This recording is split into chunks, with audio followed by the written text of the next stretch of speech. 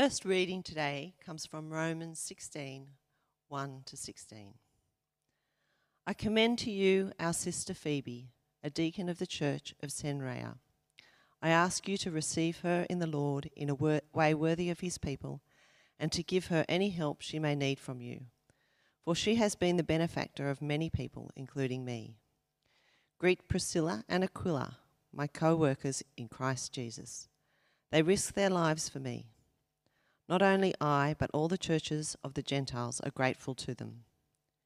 Greet also the church that meets at their house. Greet my dear friend Epaenetus, who was the first convert to Christ in the province of Asia. Greet Mary, who worked very hard for you. Greet Andronicus and Junia, my fellow Jews who have been in prison with me. They are outstanding among the apostles, and they were in Christ before I was. Greet Ampliatus, my dear friend in the Lord. Greet Urbanus, our co-worker in Christ, and my dear friend Stachys. Greet Apelles, whose fidelity to Christ has stood the test. Greet those who belong to the household of Aristobulus. Greet Herodion, my fellow Jew. Greet those in the household of Narcissus who are in the Lord. Greet Tryphena and Tryphosa, whose women who worked hard in the Lord. Greet my dear friend Persis, another woman who has worked hard in the Lord. Greet Rufus, chosen in the Lord, and his mother, who has been a mother to me too. Greet Asyncritus, Phelon, Hermes, Patrobas, Hermas, and the other brothers and sisters with them. Greet Philologus, Julia, Nereus and his sister, and Olympus and all the Lord's people who are with them. Greet one another with a holy kiss. All the churches of Christ send greetings. The next reading is from Hebrews 13, 1 to 8. Keep on loving one another as brothers and sisters. Do not forget to show hospitality to strangers, for by doing so, some people have shown hospitality to angels without knowing it. Continue to remember those in prison as you were together with them in prison, and those who are mistreated as if you yourselves were suffering. Marriage should be honoured by all, and the marriage bed kept pure. For God will judge the adulterer and all the sexually immoral. Keep your lives free from the love of money and be content with what you have, because God has said, "Never will I leave you, never will I forsake you." So we say with confidence, "The Lord is my helper, I will not be afraid. What can mere mortals do to me?" Remember your leaders who spoke the word of God to you. Consider the outcome of their way of life and imitate their faith. Jesus Christ is the same yesterday and today and forever.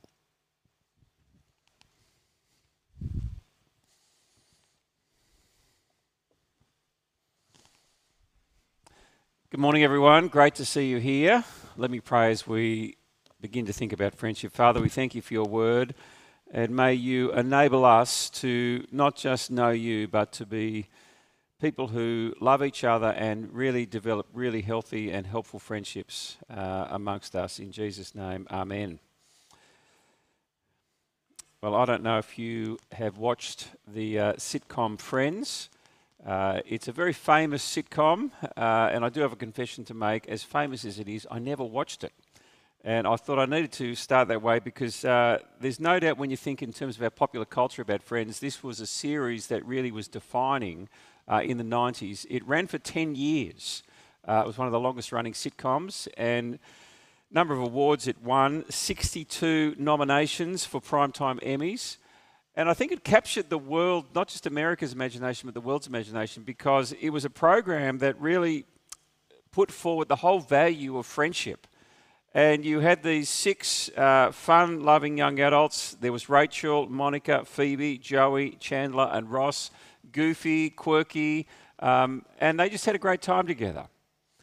And this series, in a sense, had one key theme, which was that the most important thing was not to care so much about other people's opinions, but rather to have a close circle of friends around you that you did life. And I think that's why it just resonated right through the 90s into the 2000s. and has since made a rerun on Netflix. 2015, the series was bought, and again, seen by millions of people. And when you think about friendship, it is so profound. And I was reading a couple of articles about friendship, and particularly some studies that were done on the need for friendship. And here's a couple of figures for you as you think about friendship. 27% of millennials, and millennials are the people who are aged 25 to 40, actually say, this is in America, they have no close friends. This is 2017. 2017, 25% of millennials have no acquaintances, and 22% have no buddies at all. Now, what about Australia? Are we any different over here? Well, the answer is no. In 2018, there was a study done, and 25% of Australians feel lonely at least one day a week. It's a very sad statistic. And 30% of Australians feel like they are not part of a group of friends. And as I was writing this talk and thinking about those statistics, I thought there's no doubt there'll be people who are listening today that will identify with that, sadly, that they feel alone, that they don't feel like they actually have a group of friends. And I want to look at a number of things this morning. Firstly, the value of friendship. Secondly, the transformation of friendship. And thirdly, the practice of friendship. But let's think firstly about the value of friendship. And I do say I did feel a bit cheeky getting the Bible readers to read Romans 16 this morning. Trisha's rolling her eyes here in the church because, let me just say, such a difficult passage with all those names. But it is a fascinating chapter, and we don't often look at Romans 16. It's one of these kind of additions that we think of as just sort of, yes, nice that it's there, but not really study it in any kind of depth. And when you look at Romans, no doubt it's not the most studied book chapter in that book, in what is a profound book. But I want you to note a few things. In that reading from verse 1 to 16, 15 times in the original language, he uses the word to greet. And it is striking. Greet this person, greet this person. And in the 15 greetings, he mentions by name 26 different individuals and households. And they no doubt represented many of the household churches that were meeting in the city of Rome at the time. And you do suspect that probably there were many Christians we know at the time that Paul wrote, in the middle of the first century, that probably many of them didn't actually know each other, and there was a sense of which Paul was introducing them to themselves. Now, what's fascinating is 4 times he picks out individuals to describe them as friends. But not just friends, the word he uses here is the word for beloved. And there's a number of different words used in the New Testament for friends. One could be from the word philos, but this is a word which means beloved. And to give you a feel for the weight of it and the strength of it, it's the same word that God the Father uses in Matthew chapter 3, verse 17, when the Lord Jesus was baptized by John, and the voice from heaven, which was God the Father, comes and speaks words over his Son, and he describes him as his beloved. And that's the same word that Paul is using here of these friends. And so when you put that together in this chapter 16 of Romans, what you see is there were numerous acquaintances that he held with the people in the city of Rome. And he describes them in various ways: households, churches, co-workers. And secondly, there were the workers in the gospel, people who he'd worked side by side with, which you just sense there is this deep affection. They're almost like family to him. But yet in the midst of all these people, there's 4 that he describes as his beloved. And I was thinking about this. And you can see the names here. I've just got 3 of the 4 of them. And you can see those verses. Greet my dear friend Epaenetus, who was the first convert to Christ. In Asia, you see Ampliatus, but my dear friend in the Lord. Greet Urbanus, our co-worker in Christ, and my dear friend Stachys. And then lastly, in verse 12, his dear friend Persis, a woman who worked hard in the Lord with him. And I think when we think about the Apostle Paul, we think of this great man who we know was single, who preached the gospel all through the Mediterranean regions, from Jerusalem right round to Rome in the Greek areas and the Turkish areas. He often suffered for this cause. He was beaten on occasions. He was imprisoned. He was shipwrecked. He also had people who were close to him desert him. And at times he appears superhuman, you could say, in the way he just keeps going for Christ through all of the trials and struggles and difficulties that he has to face. And I think what's fascinating is behind it, you see that one of the key things that sustained him were actually these relationships he had. These people were very dear to him. And it struck me because we don't know much about these people. In fact, we know very little at all about them. But obviously they're very significant to Paul, that he would describe them as his beloved, his deep friends. And they were very important. And so it wasn't just that the Lord Jesus sustained Paul in his mission and in his ministry. What you also see here is that there was this raft of friends, some of them very dear to him, who were companions with him in the journey of life and in the ministry of the gospel. And they were very significant. There was this great value of friendship for the Apostle Paul. And friendship is very valuable. And I was thinking about friendship, and there's 5 words that I was thinking, for me, describe friendship. Firstly, it's very ordinary. And I say that not to undermine it, but I say that because we don't often celebrate friendship. It's one of these just common things in life. We have friends. It's ordinary. And I think we don't often realise how profoundly important friendship is, because it is so ordinary at one level. And the second thing about it is it's universal. And the thing I love about friends and friendship, which I think is very liberating, is it's not a gift for the few. It's not for the wealthy. It's not for just the privileged. It's actually just for anyone who will be a friend, who will work on friendships. And anyone in this world can actually have friends. And I think that is a wonderful thing. But the third thing about friendship is they are profound. And we've seen here, I think, the profound nature of the way they assisted Paul in his ministry. But I want to give you another statistics from something I was reading, and it's to do with the profound impact that the relationship of friendship has on our health. Some health experts have said that the health consequences of being friendless and living in isolation is dire. Loneliness affects us both mentally and physically. It contributes to depression, low self-worth, and poorer psychological well-being. And you see this when they look at the effect of loneliness in people and the way they live or don't live in terms of mortality stakes. And apparently it's as bad having chronic loneliness as smoking 15 cigarettes a day in terms of the impact that it will have on your life and life expectancy. And so I thought, if you're going to choose between going on a new diet or starting a friendship, go with the friend every day. Far more important. Eat well and have some friends. Now, the fourth thing is they're essential. And you see, that's what we're seeing. And what I've just said in terms of the profound nature of it, they are absolutely essential for us.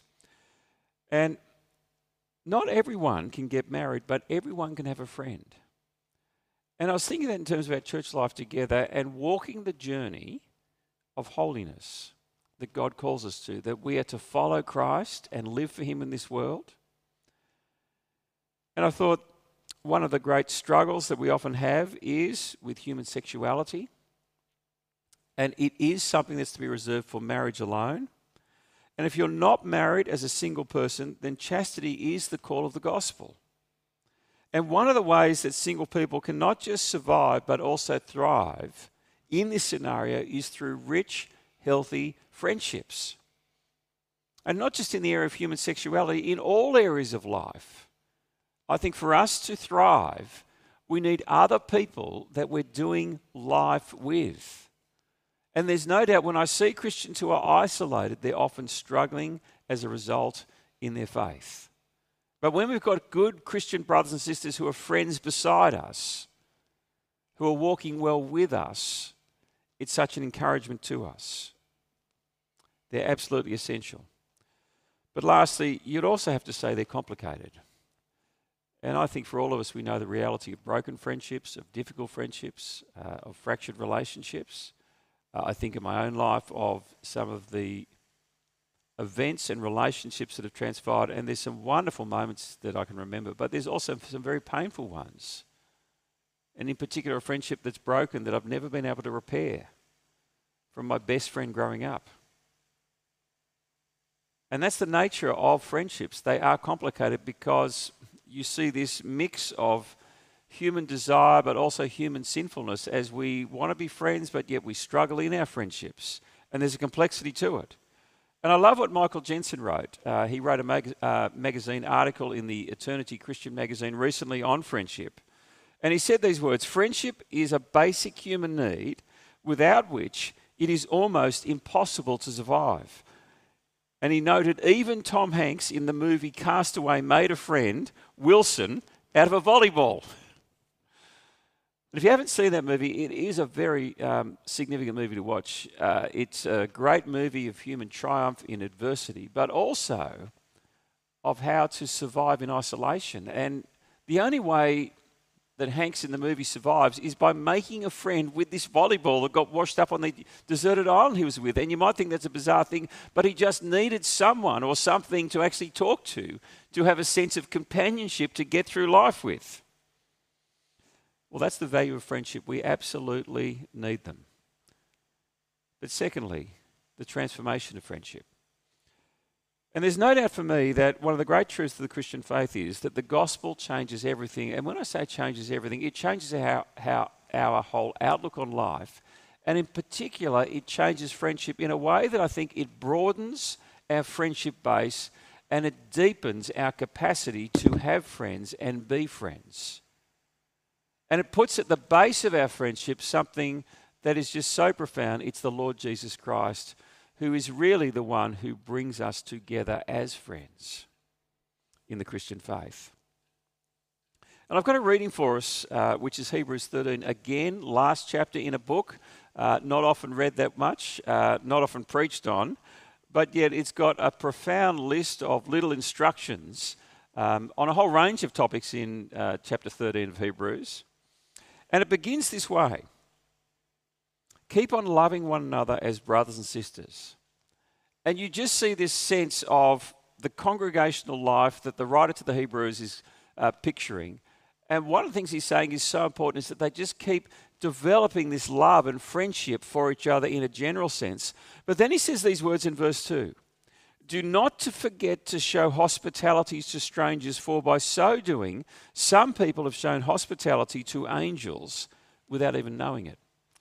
And the reason I bring this passage to us is because that word hospitality is a very significant and interesting word in the original language. It comes from two words in the Greek language, which is the word philos, where we get the word friend, and secondly, the word xenia or xenos, which is the word for stranger.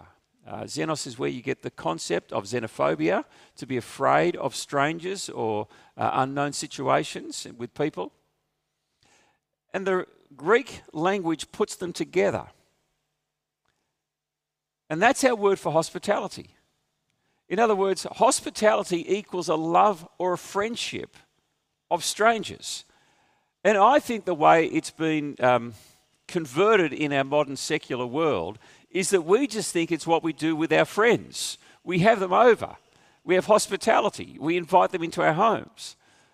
But in the first century, to have hospitality was almost the opposite. It was to take people you didn't know into your home. And you put these two verses together that the writer has put. In other words, be friends, love those who are your brothers and sisters, but also be a friend to those you don't know. And I love the way he puts it, because by so doing, some people have shown hospitality to angels without even knowing it. And he's reflecting there on some of the experiences of the people of God in the Old Testament. And I want you to think about that. This whole concept of hospitality and loving strangers. You see, this is the nature of what the gospel does to us. it changes how we view people. And as people who have been loved by the Lord Jesus and forgiven and given hope by his death and resurrection, we don't look on people to use them. We don't look on people as just, I'm going to associate those with those who are just the same as me. And within the Greco-Roman Empire and that context and culture, a friendship was entered into with those who were similar in your social standing. You would never have friendships with people who are below you in terms of your social standing. It was something that you chose very carefully. But what happens with the gospel is it broadens and deepens our concept and our capacity to have friendship because of our experience of God's love in Christ and our meeting of the Lord Jesus, who has befriended us. And it really does transform our friendships and the people we have friends with and the way we have friendships. It deepens them, it broadens them. And I wanted to illustrate this by telling you the story of a girl I read about. I've been reading a number of books about friendship, and this story was in the book. And the lady I'm going to speak about is a lady called Lauren Winner. And she's written a book there you can see, Girl Meets God. And she's got a fascinating story. She was raised by a Southern Baptist mother as well as a Jewish father. And because the father was Jewish, he raised the kids to be Jewish. Now, Lauren was a bookworm who loved studying, and she loved practicing the ins and outs of tradition growing up. And she officially decided to convert to being a Jew. Apparently it was not automatic because of the mixed nature of the family and her being a girl. And so when she began her undergraduate education at Columbia University over in America, she made this decision and she was officially converted to become a Jew. And she was wholehearted in her efforts, which included at 6 a.m. study sessions. It also involved a commitment to observe the laws of kashrut. I'm not quite sure what that is, but it was a Jewish practice. But 2 years after her conversion, she found herself in Cambridge, also studying. She's a very bright lady. And there, she said, she felt strangely called by the Lord Jesus. I won't go into the conversion, but she became a Christian.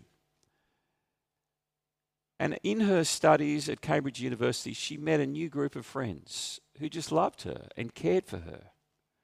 And I love the way she described the friends that she had then and the friends that she had at Columbia University. She writes, "The day before I left Cambridge for good, I saw Paul and Gillian, two of the most annoying of the annoying Christians, on the Clare Bridge, and I hugged them. I said I would miss them. I thought I was lying just to be polite, but I wasn't. I miss them. I do. No one else I ever meet will have pledged to support me in my life of Christ, which is exactly what Paul and Gillian pledged at my baptism. The friends at Columbia, the friends I meet for drinks at trendy bars in the village, the friends with whom I chat about post-structuralism and Derrida, French philosopher, well, those people didn't witness my baptism. They didn't cheer at my confirmation. They didn't pray with me every Sunday for 2 years. They didn't hand me Kleenex tissues when I burst into inexplicable tears in the middle of the Lord's Prayer. They aren't my brothers and sisters in Christ. They are merely friends." And do you hear what she's saying? Yes, I've got friends that I go and do the things of the world with, go to bars and drink and chat about interesting topics. But they're not the friends who love me deeply, who know me deeply, and who I am doing the wonderful journey of the Christian life with. These are the friends that the gospel have transformed, and that gospel has transformed that friendship. And what she is so eloquently describing is how the gospel changes everything, including the very DNA of friendship. And friendships to Lauren Winner were no longer just about preference and social status, but an expression of our experience of salvation in Jesus Christ. And friendships for her were now orientated outwards to serve the needs of others through self-giving love, such that now we even make friends with strangers, with people who are different from us, from people who have higher social standing and lower social standing, with people who are richer and poorer, single and married. It's the profound nature of friendship in the Christian faith. It is totally transformed by the gospel. And I want to finish by thinking about what it means then, as Christians, to practice friendship. Because there's no doubt that we need to do that, because the gospel changes everything, including our friendships. And I want to read through a number of proverbs as well as one gospel story, just to think practically in application about actually how do we practice friendship well. And the first thing I want to say is this. We actually need to work at our friendships. They're not just something that is an automatic in the Christian life. And I love what Proverbs 18:24 says, "One who has unreliable friends soon comes to ruin." In other words, there are unreliable friends. But there is a friend who sticks closer than a brother. And it's a great reminder and word to us that we need to be friends who are reliable, who can be counted on, and who do stick with people through both the thick and the thin of life, the joys of life and also the struggles of life. And if you want to have friends, you need to be a good friend. And to be a good friend, we need to work at it in terms of modeling Christ's self-giving love to the people who we're in friendship and relationship with. And people sometimes complain to me that they don't have any friends. And when they tell me that, I do want to try and listen and be empathetic and try and understand why that is the case. But I'm also thinking, to what extent have you been a good friend? To what extent are you reliable? Do you initiate things with your friends? Do you stick with people like Jesus sticks with us, or are you just flaky? And it has to be said, some people have no friends at all because all of their relationships are just about them and their needs. And that's not friendship. When you have someone relating to you like that, it's very difficult. But secondly, we need to pick our friends wisely. Proverbs 12:26 says this, "The righteous choose their friends carefully, but the way of the wicked leads them astray." And it's a great reminder that it is very important who we have walking the Christian faith with us. The people you choose to associate with will affect you for better or worse. It's why we say to our kids, pick your friends well at school. And if you ask parents what's important for school, well, yes, there is the academic side of it, but actually when you boil it down, it's, are my kids making good friends at school? It's a very significant question to ask as parents. And when I was first converted, I had a motley crew of friends. They were great people, let me say. I loved them. But I stopped going out to the party scenes late at night because, you see, each weekend they'd be drinking. Not just drinking, they'd be doing drugs. And I used to go out with them, but I'd often come home at 11 o'clock when kind of things got wild. And I wanted to stay as their friends and not abandon them just because I'd become a Christian. But I also needed to choose new friends and have friends who were going to help me in my walk with Christ.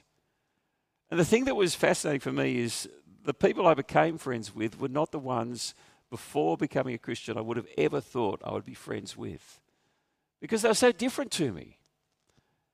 But yet they had this profound love for me, which just melted my kind of preconceptions and the barriers I had up. And they were great friends. And they enabled me at that stage of life to just grow in my faith. And it was profoundly important. And one of them I'm still friends with. His name's David Painter, our mission partner over in Cambodia. And it's always a great joy to see David. And he was such an unlikely friend to have, but I became friends with him through the gospel.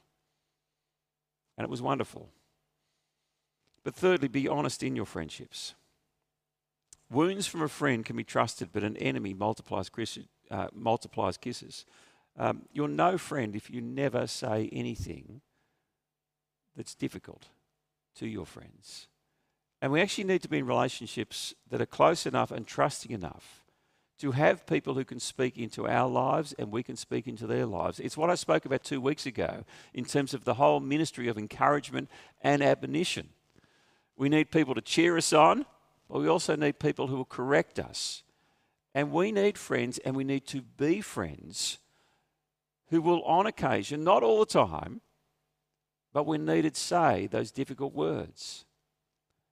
And let me say, one of the things that's so important for us is that we do have people close to us so that if they are straying, we can be the ones who say, come on back.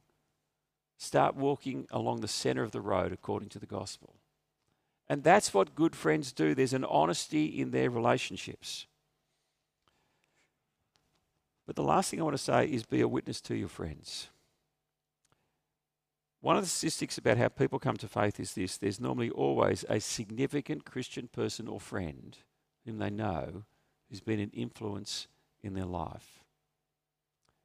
And I think this is one of the challenges for people who've been Christian for a long time. We can just have our group of friends who are Christian who are within the church. And I want you to think about that instruction from the book of Hebrews. Be friends to strangers. That may be strangers who are here in the church. It may be strangers to people who are in the world. Be a friend to them. And we need to have a witness to friends who are new, who are outside the church. The church that has no friendship with people in the world is not a church who resembles the Lord Jesus. I've got on the screen some favourite words of mine from Luke chapter 5. It's the story of when Levi was called to become a follower of the Lord Jesus and one of his disciples. And in verse 27 of chapter 5, we read this: Jesus went out and saw a tax collector by the name of Levi sitting at his tax booth. Follow me, Jesus said. And Levi got up, left everything and followed him. But note what happens next. Then Levi held a great banquet for Jesus at his house, and a large crowd of tax collectors and others were eating with them. And the first thing he does is he takes Jesus and he says, come and meet my friends. And we need to be the same. We need to have friends who are not part of this fellowship, who are in the world, who we love and befriend and are witnessing to about the love of Christ. And so may we do those 4 things. May we work at our friendships. May we choose our friends wisely that are close to us, but may we also have friends who are outside the Christian faith that we can bring in to know about Jesus. And may we be honest in our friendships, because you see, friendships are so valuable. They're essential in life. They're profound. And though we often don't view them that way because they are so ordinary, they're something that every single person needs and can have.